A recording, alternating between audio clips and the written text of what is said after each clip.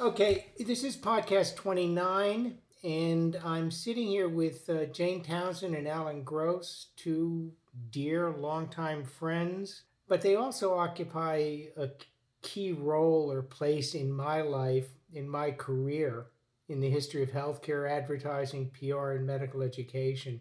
We're going to talk about the last 50 years.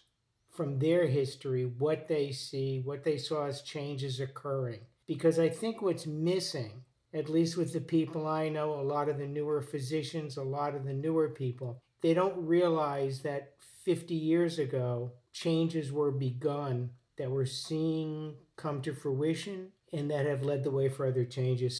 Let me introduce Jane Townsend and Alan Gross. First, thank you very much for agreeing to this, and let's just open it up.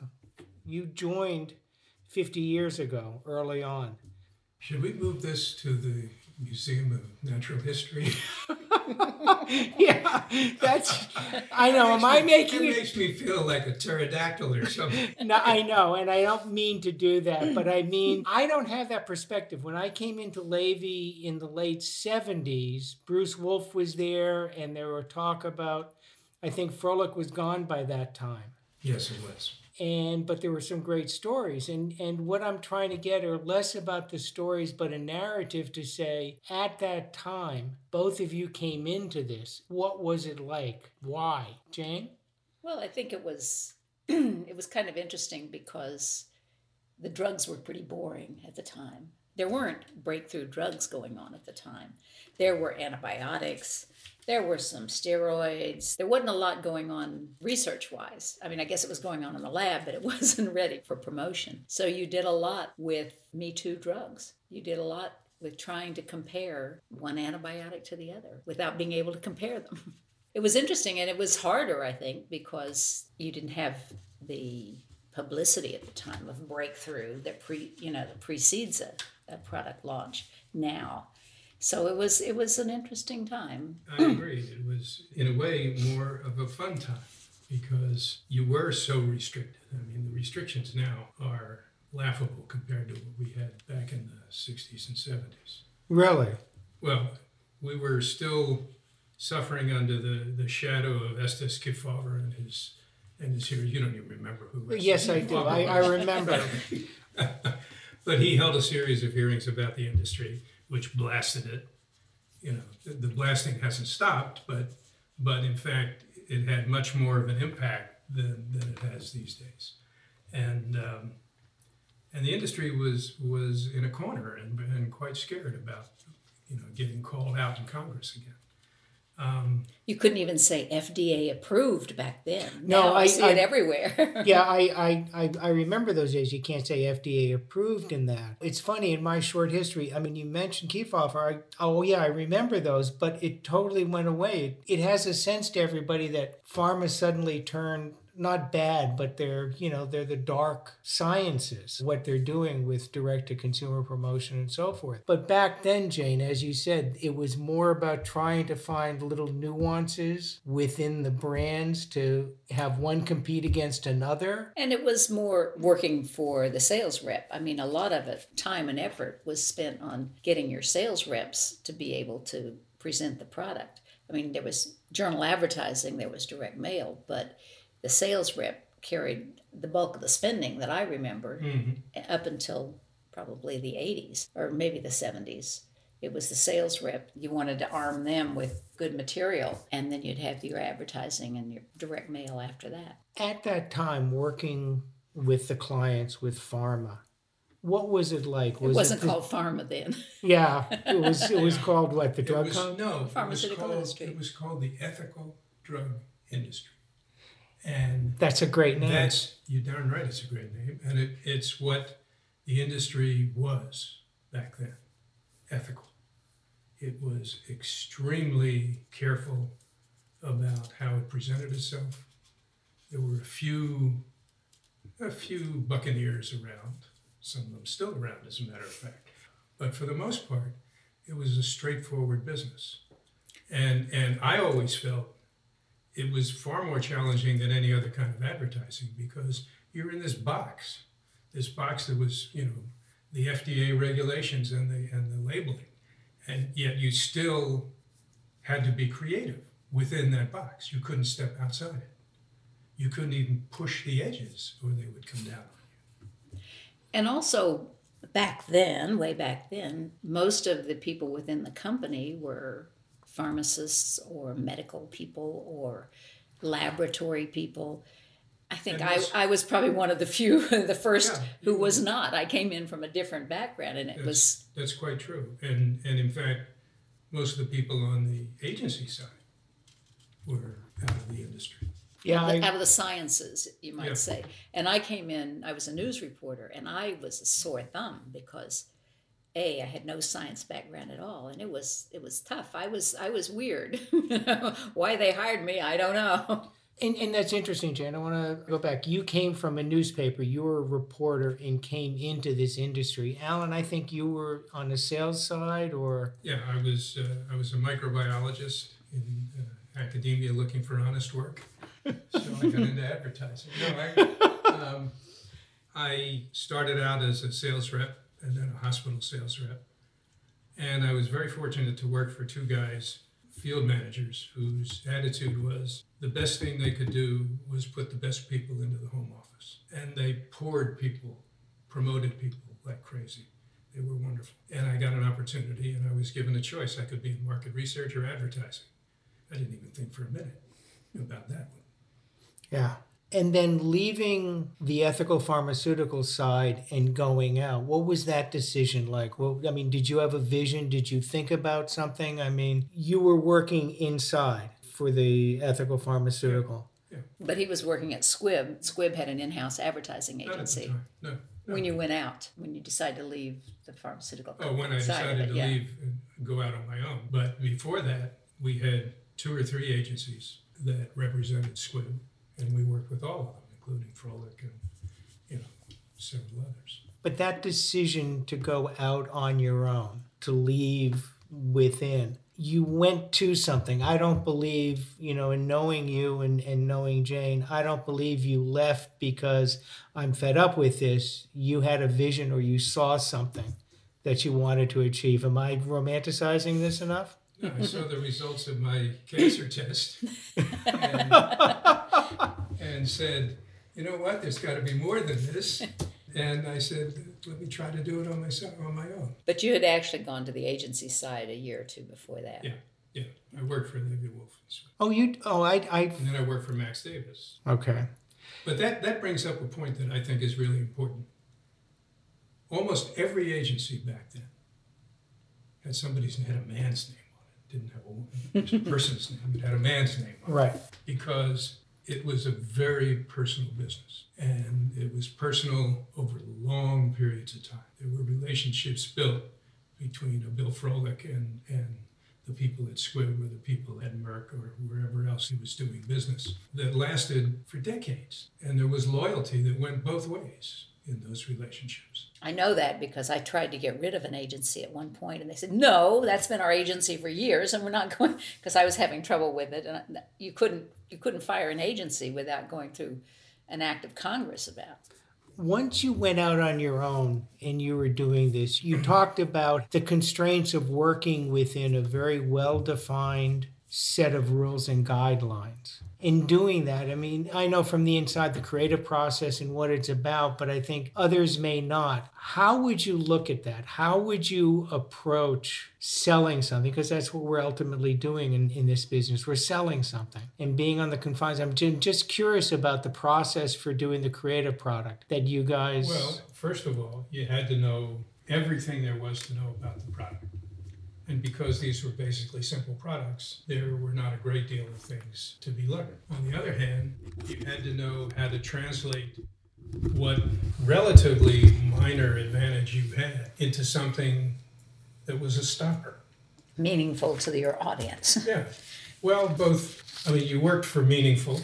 You couldn't always find meaningful. Sometimes you went for dramatic. Sometimes you went for, something that would just catch somebody's eye or tweak their, imagination. And I found it probably the most exciting time creatively in my whole career because it was hard. And There wasn't also, anything to say. and also with really small budgets. I mean, a budget back then, you were just eking out little things that you could do, and that was a real challenge to do something exciting and innovative within budget, which was small back then. I don't know what the budgets are now. I can just imagine when I look at these consumer advertising. I mean, there's probably more spent on one consumer ad than we did on a whole year on one product. And for the tweaks and the creative you were doing, was the client responsive? Were they up to speed? Did they feel in partnership with you when you came in? You'd come in with a few concepts and all of them you were confident with. I mean, going back to that relationship, I disagree. You didn't come in with concepts. It was a collaborative thing from day one. If you do it right, back then anyway, I don't know if it's that way now,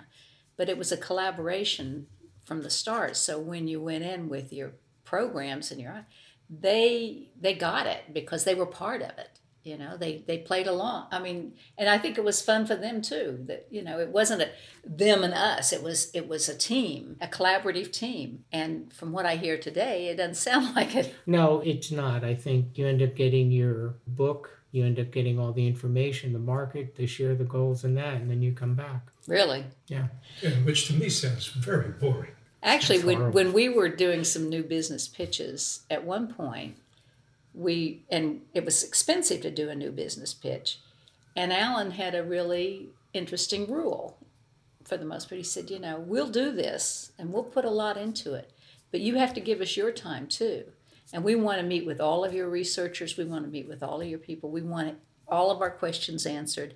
And if you don't devote the time, then we're not going to devote the time. And it paid off. We got really good input. And I think that's why we had good... allowed us to make presentations that were meaningful. Quite a bit different from what a lot of our competitors were coming up. So as you're doing this... But when Jane says this was expensive, I'll take you back to the late 80s? Mid-80s, early 80s. We had an association of medical advertising agencies that met, maybe once a month, maybe once every other month, to talk about and bring in speakers, and like any other trade association. Couldn't talk about pricing, you couldn't talk about things like that. But basically the people who were running agencies back then were ex-salesmen who didn't know the first damn thing about running an agency. So we were learning from each other. And one of the things we did was a blind survey about what it actually cost to do a new business pitch. Now remember, this is back in the 80s. And if you took in the staff time and the out-of-pockets and the research and all the other thing and the production that you had to go through in order to make a major pitch, in the mid-1980s, it cost an agency $250,000 to make a pitch. That is absolutely true. We checked it out with about probably 10 different agencies providing data, and then we had an outside accountant look at it. Blind. Blind, not knowing who was who, and came up with a real number. And the biggest piece of it, of course, was people's time. That you're taking time away from your existing clients to spend on this client, and in the agency business, your biggest expense is people. So that's where a lot of it is, but that was a huge expense. Yeah. Another thing that was a big change was 17.5%. You used to get 17.5% of the budget. That was right. The fee. That was the fee. There was no argument. That's what it was. Couldn't get more. You shouldn't get less. Well, you didn't do it on hours. You weren't billing hours. So you knew exactly what you had to work with. And then it was up to you whether you were going to push further and put more into it. As you're doing this, you've got sort of a fixed budget that you're getting. You're hoping the brand says 17.5% of $250,000 is better than 17.5% of 100,000. So you could put more people on it. Right. But as you're doing this and you're working with fixed budgets and you're trying to be creative, I have this sense that there was between the agencies this sort of nuclear proliferation of trying to one-up each other. Or maybe it was on the client side that we're doing this work. Oh, look at the ad they did, or look at the sales materials they did. We have to do it better. And people were trying to one-up each other. Well, of course, that's called competition. That's the business. Yeah, I mean, you want to be better. You want to be smarter. Of course you do. That's competition. And I think there's nothing wrong with competition. I think that's good. And it pushes. I mean, we had dreamed up way back when, computerized sales aids before they, 1979. 1979, we decided when we opened our business, we said, well, we got to be a little bit different from everybody else. Who needs another medical advertising agency? So we said, okay, we'll come up with computerized sales aids. And computers were just on the horizon. You have to understand, we didn't know what a computer was. I mean, back in those days, we were used to decks of punch cards and these big printouts that would come to you from market research or sales research that you had to wade through and try to figure out what they meant. So Alan and I decided, well, if we're going to be a computerized agency, we better go to the computer show that was going on here in New York. And this was 77 or 78 when the computer show was going on. We walked in, we're the oldest people there, the tallest people. They're all 12-year-olds, And there were a couple of little tabletop exhibits, one from this company called Apple we'd never heard of. A guy named Steve Jobs and Steve Wozniak standing behind the table. Another table, Bill Gates and Really? Yes. And this was a nascent industry. We were going there to try to learn about, and we had to learn bits and bytes and RAM and all this stuff we'd never heard of. So we started learning about computers, and we bought 2 computers. Yeah. We bought one HP programmable computer, which was actually the first one we turned into a sales aid. And one other computer, a desktop computer, and we had to make a choice. What brand do we buy? Now, most of the brands don't exist anymore. Because we were going to do a computerized sales aid. For a pharmaceutical company. And we had to go out in the field and test it to prove to them that it worked. So we looked at the whole field and we said, well, there's this company called Apple, and I don't think IBM was even in the business then. Nobody had heard of Apple. Yeah, What's an Apple? Sinclair and all these other things. And we said, wait a minute. Who are they over there? That's Radio Shack. Radio Shack. They have stores everywhere. If you're out on the road and the computer breaks, you can walk into Radio Shack and get it fixed. So we bought a Trash 80, a Radio Shack TRS 80. And we had to put the program, it was a tape recorder, like they used to record music and stuff. The program was on the tape, and you had to put the tape in and load it into the computer, and then you do your work, and then you copied it back on there because there was no memory in that box of the computer at all. We told one of our first big clients, we said, we have the first computerized sales aid. And they said, no, we want it. And I said, well, you got to get it from us. So we had a presentation to them. They loved it. They said, okay, we got to test this. So we went out to a meeting in California of family practitioners, I think, and we had 3 of these Trash 80s, and we set it up, and it was a doctor's meeting to see if they were going to get involved with it. And everyone at the meeting was furious because their doctors are lined up going all the way around the room to sit down and play with this computer. And all the other exhibitors were just so angry, and we took pictures, and they had a couple of investigators there and said, hey, this is good. So we were trying to be competitive. What's interesting is that this was new, it was exciting, the clients wanted it, you did it, and it was this working relationship, as you described, Alan. They were interested in you. They thought this was neat. And you're moving through this period of time where there's subtle changes going on that you notice. Number one, you're busy now. You're getting bigger, and you need to find people. And you're not going to find all the medical people that used to occupy it. How were you approaching the need to hire? I know I was hired, and I was lucky enough to work with you, but... You were a fluke. Because we hired mostly women. And mostly inexperienced. In an era when women were not very prominent in the industry, certainly not on the agency side. Yeah, definitely. There were 1 or 2 women in production in different agencies, harridans who would beat on the printers and everything. But there weren't very many women in account services and creative services.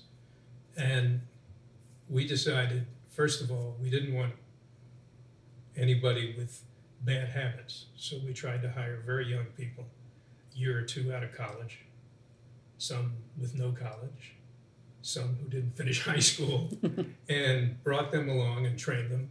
But they were smart, and we trained them in what they needed to do. And I always thought we were going to get an EEOC That's when we were 80% female. Right, I remember. And Alan said, well, if I could find some qualified men, I'd hire them. Thank you. Hiring, we made a few hiring mistakes.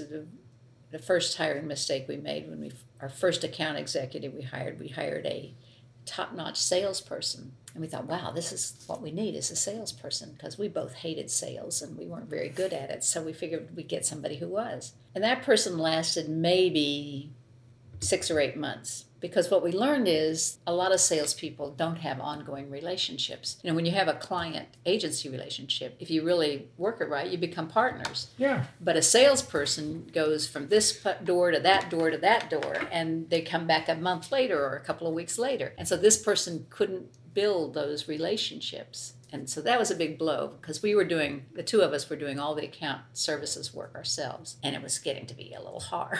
Yeah. But we learned, and so we started hiring people who had good people skills, mainly it was the questions they asked.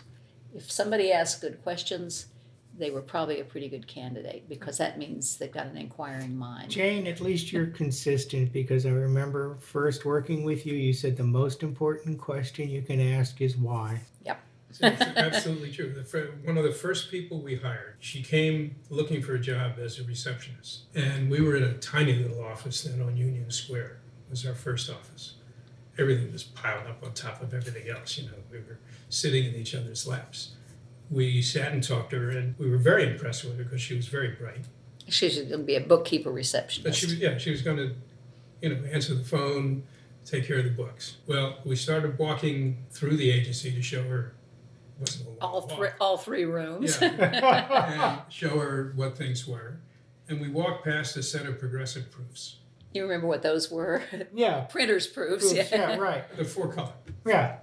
And she stopped, and she picked it up, and she said, "What's this? How does this work?" We said, "You're hired." She later went on to head our whole production department, to set up our video department and film department. She later went on to become a senior VP for us and other people in account services. Took over our international division. Yeah. That. Those are the kind of people we hire. Right. You knew them. Yeah, I worked with them. There were people who were curious, and as I said in a previous podcast, one of the things you've said, Alan, was we expect people to make mistakes, because if you're making mistakes, you're stretching, you're pushing. Just don't duplicate it and keep the financial boo-boos to a minimum. It's absolutely true. There was also another, we would show this to people. I don't know if I can do this without visuals, but I'll pretend to here. We would hold up a tablet, a legal pad or something, and we'd tell people, this is you, and this is what you think you are, and these are your boundaries, you think. Well, we want you working way out here beyond the edge, because what you're going to find out is that wasn't your edge, In fact, you could do more and you could become more. And if you're pushing yourself out beyond the edge, that's what we want. And we'll be there to catch you. Yeah, that was one of the things that I said in that podcast, that you were never alone. It was like you're given a hand grenade, a can of tuna fish, and sent to the woods and said, make advertising. We'll see you when you get back. But you were never left alone. Well, actually, we did that a couple of times. We would dream up new projects. I remember dreaming up several new projects, and the client buys it. Okay, let's do this. And I said, okay, now we got to do it. We got to find somebody to do it, because we were already working up here at the overload level. So we would hire people, and we'd say, okay, here's the idea. This is it. And it was usually new territory. It was things that hadn't been done before. And we just kind of hand it to them and say, okay, make it happen. And they always did. Yeah, we handed you AdrianNet, didn't we? Yeah. Adrian. Back in the 80s? Yeah. When there was hardly any internet to speak of? Right. And we said, no, we can get these oncologists to talk to each other. We can get them to interchange things. We could see it. You could see it. Hard to get the client to see it. Again, one of the things I've always said was that we discovered, or we knew, or we understood that oncologists were the most data-driven. In fact, the first meeting I went to you, Jane, on Adrian, I didn't understand every third word, it was like new to me. The whole thing was new. I went home, got my dictionary out. Every time I read something, I had to look it up. But these oncologists love data. They love to look at charts and graphs. They wanted to be challenged, their thinking, and I think we did that. And again, I think what I'm capturing here, what I'm hearing is something that I was part of with you guys, was it was fun. We pushed the envelope, we did it, we had the faith of our clients a lot of the times, and we were moving forward, and the industry was growing in leaps and bounds. It's interesting you say that because, and we've talked to a lot of people recently now that we're back here in New York, it doesn't sound like it's fun, and it doesn't sound like they're doing fun stuff. And we've been communicating with our partner, David Frank. He's now living in Mexico. So he said the same thing. It was so much fun. I'd do it again in a heartbeat. We loved it, and we did great stuff, and we had great fun, and we pushed ourselves, and our minds were growing. But I think what's missing for the people who are going to be listening to this, I have a lot of physicians who follow me, a lot of people on Twitter who are going to come to this, and I've always said to them, today's different. Yeah, there's sort of like Darth Vader on that side. No, the funny story is, let me just tell you, this will surprise you. There's a woman I know on Facebook and blah, blah, blah. She said, I worked for SKF at the time, and the agency was so mean to me. I hate agencies. They're such arrogant, mean people. Whatever this is, there's this attitude. There were many of them. I'm sure there were, but the fact you, David, me, a lot of people, I mean, Kevin, all the people I know just say, I would do it in a heartbeat. I want to get back to those days. It felt good. We weren't harming anybody. We followed a certain level of ethics. Am I wrong? I mean, on Adriamycin, what I worked on other brands you guys were working on, was there anything that you felt were stepping over the line and doing something unethical, either to consumers or physicians? I don't think so. And I think it was because of this basic conservativeness of the industry back then, that we had very, very strong department that was keeping an eye on what we were doing. Lawyers, The doctors, regulatory people, editors, the regulatory group. And they were in charge. They were the final word. And they were tough. They were really tough. But they were also fun. We had a good time with them. And if you respected them and they respected you, they could say, here's the law and here's where you stay within it. And you say, well, is this within it, the law? Yeah. Is this? No. Is this? Yeah. And you felt your way and you stayed within the parameters you needed to stay within. Again, it was a collaborative effort. But that goes back to that relationship with regulatory, with editing and so forth on that side. It's part of that. It's also the relationship with FDA. In those days, when I was head of advertising at SWIP, I would have to go down to the FDA on a regular basis to discuss issues, because while we were not pushing very hard, we were at the edge. And so you'd go down there and you'd meet with the FDA people and go over what you plan to do and basically try to get them to agree that that was within the limit. Invariably, the people I met with at FDA had the basic attitude, we're the police. That's who we are. We're here to keep you from doing bad things. Now,